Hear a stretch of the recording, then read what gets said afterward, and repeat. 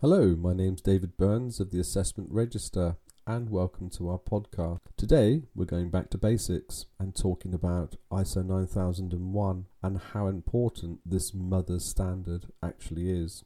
We call it the mother standard simply because back in 1970 something, BS 5750 was the foundation stone, the first foundation stone if you like for quality management system standard, and today we actually have ISO 9001. Okay, so it is the mother standard.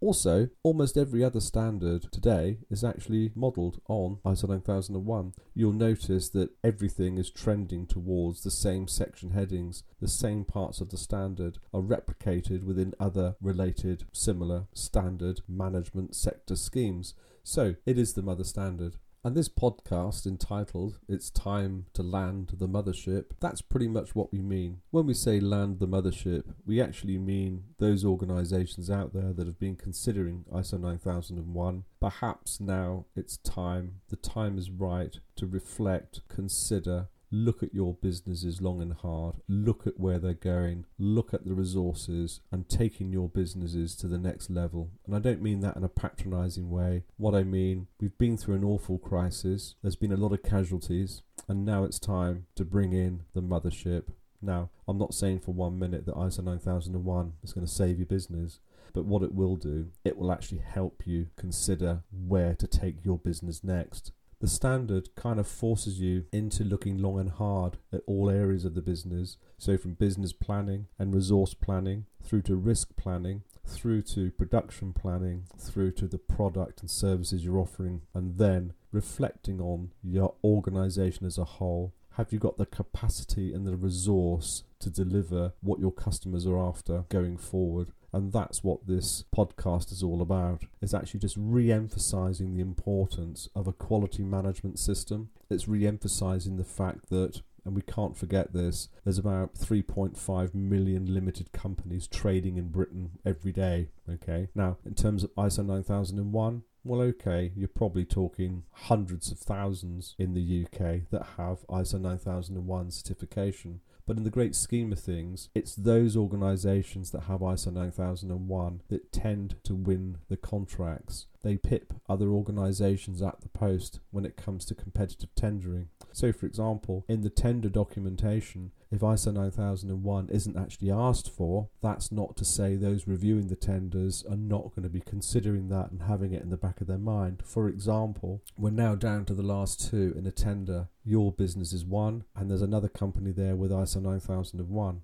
Well, without putting too fine a point on it, it's the one with ISO 9001 that's going to pip you at the post. They're the ones that are going to win the contract. Okay, and I'm not trying to bounce people into just going for ISO 9001 for the sake of it, because at the end of the day, like I said, whether you go for ISO 9001 and then move straight on to formal certification is entirely up to you.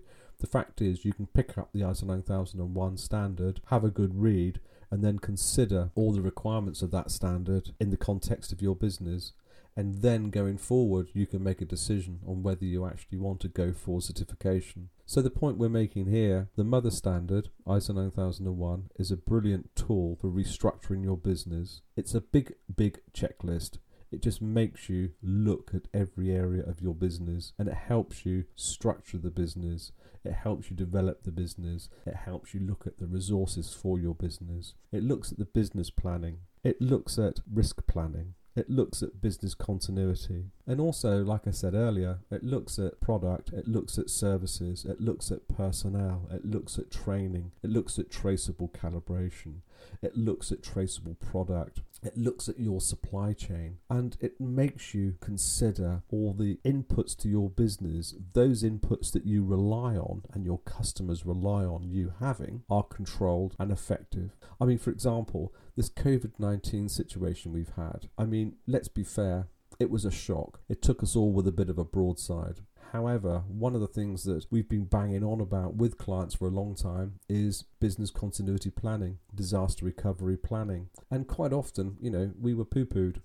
Poo-pooed. Yes, we were poo-pooed. We were told, look, come on, put it into context. How likely is that going to happen, Well, when you think about supply chain integrity, supply chain and those suppliers that have a direct impact on the services and products you supply, then you can see how vulnerable all our businesses are.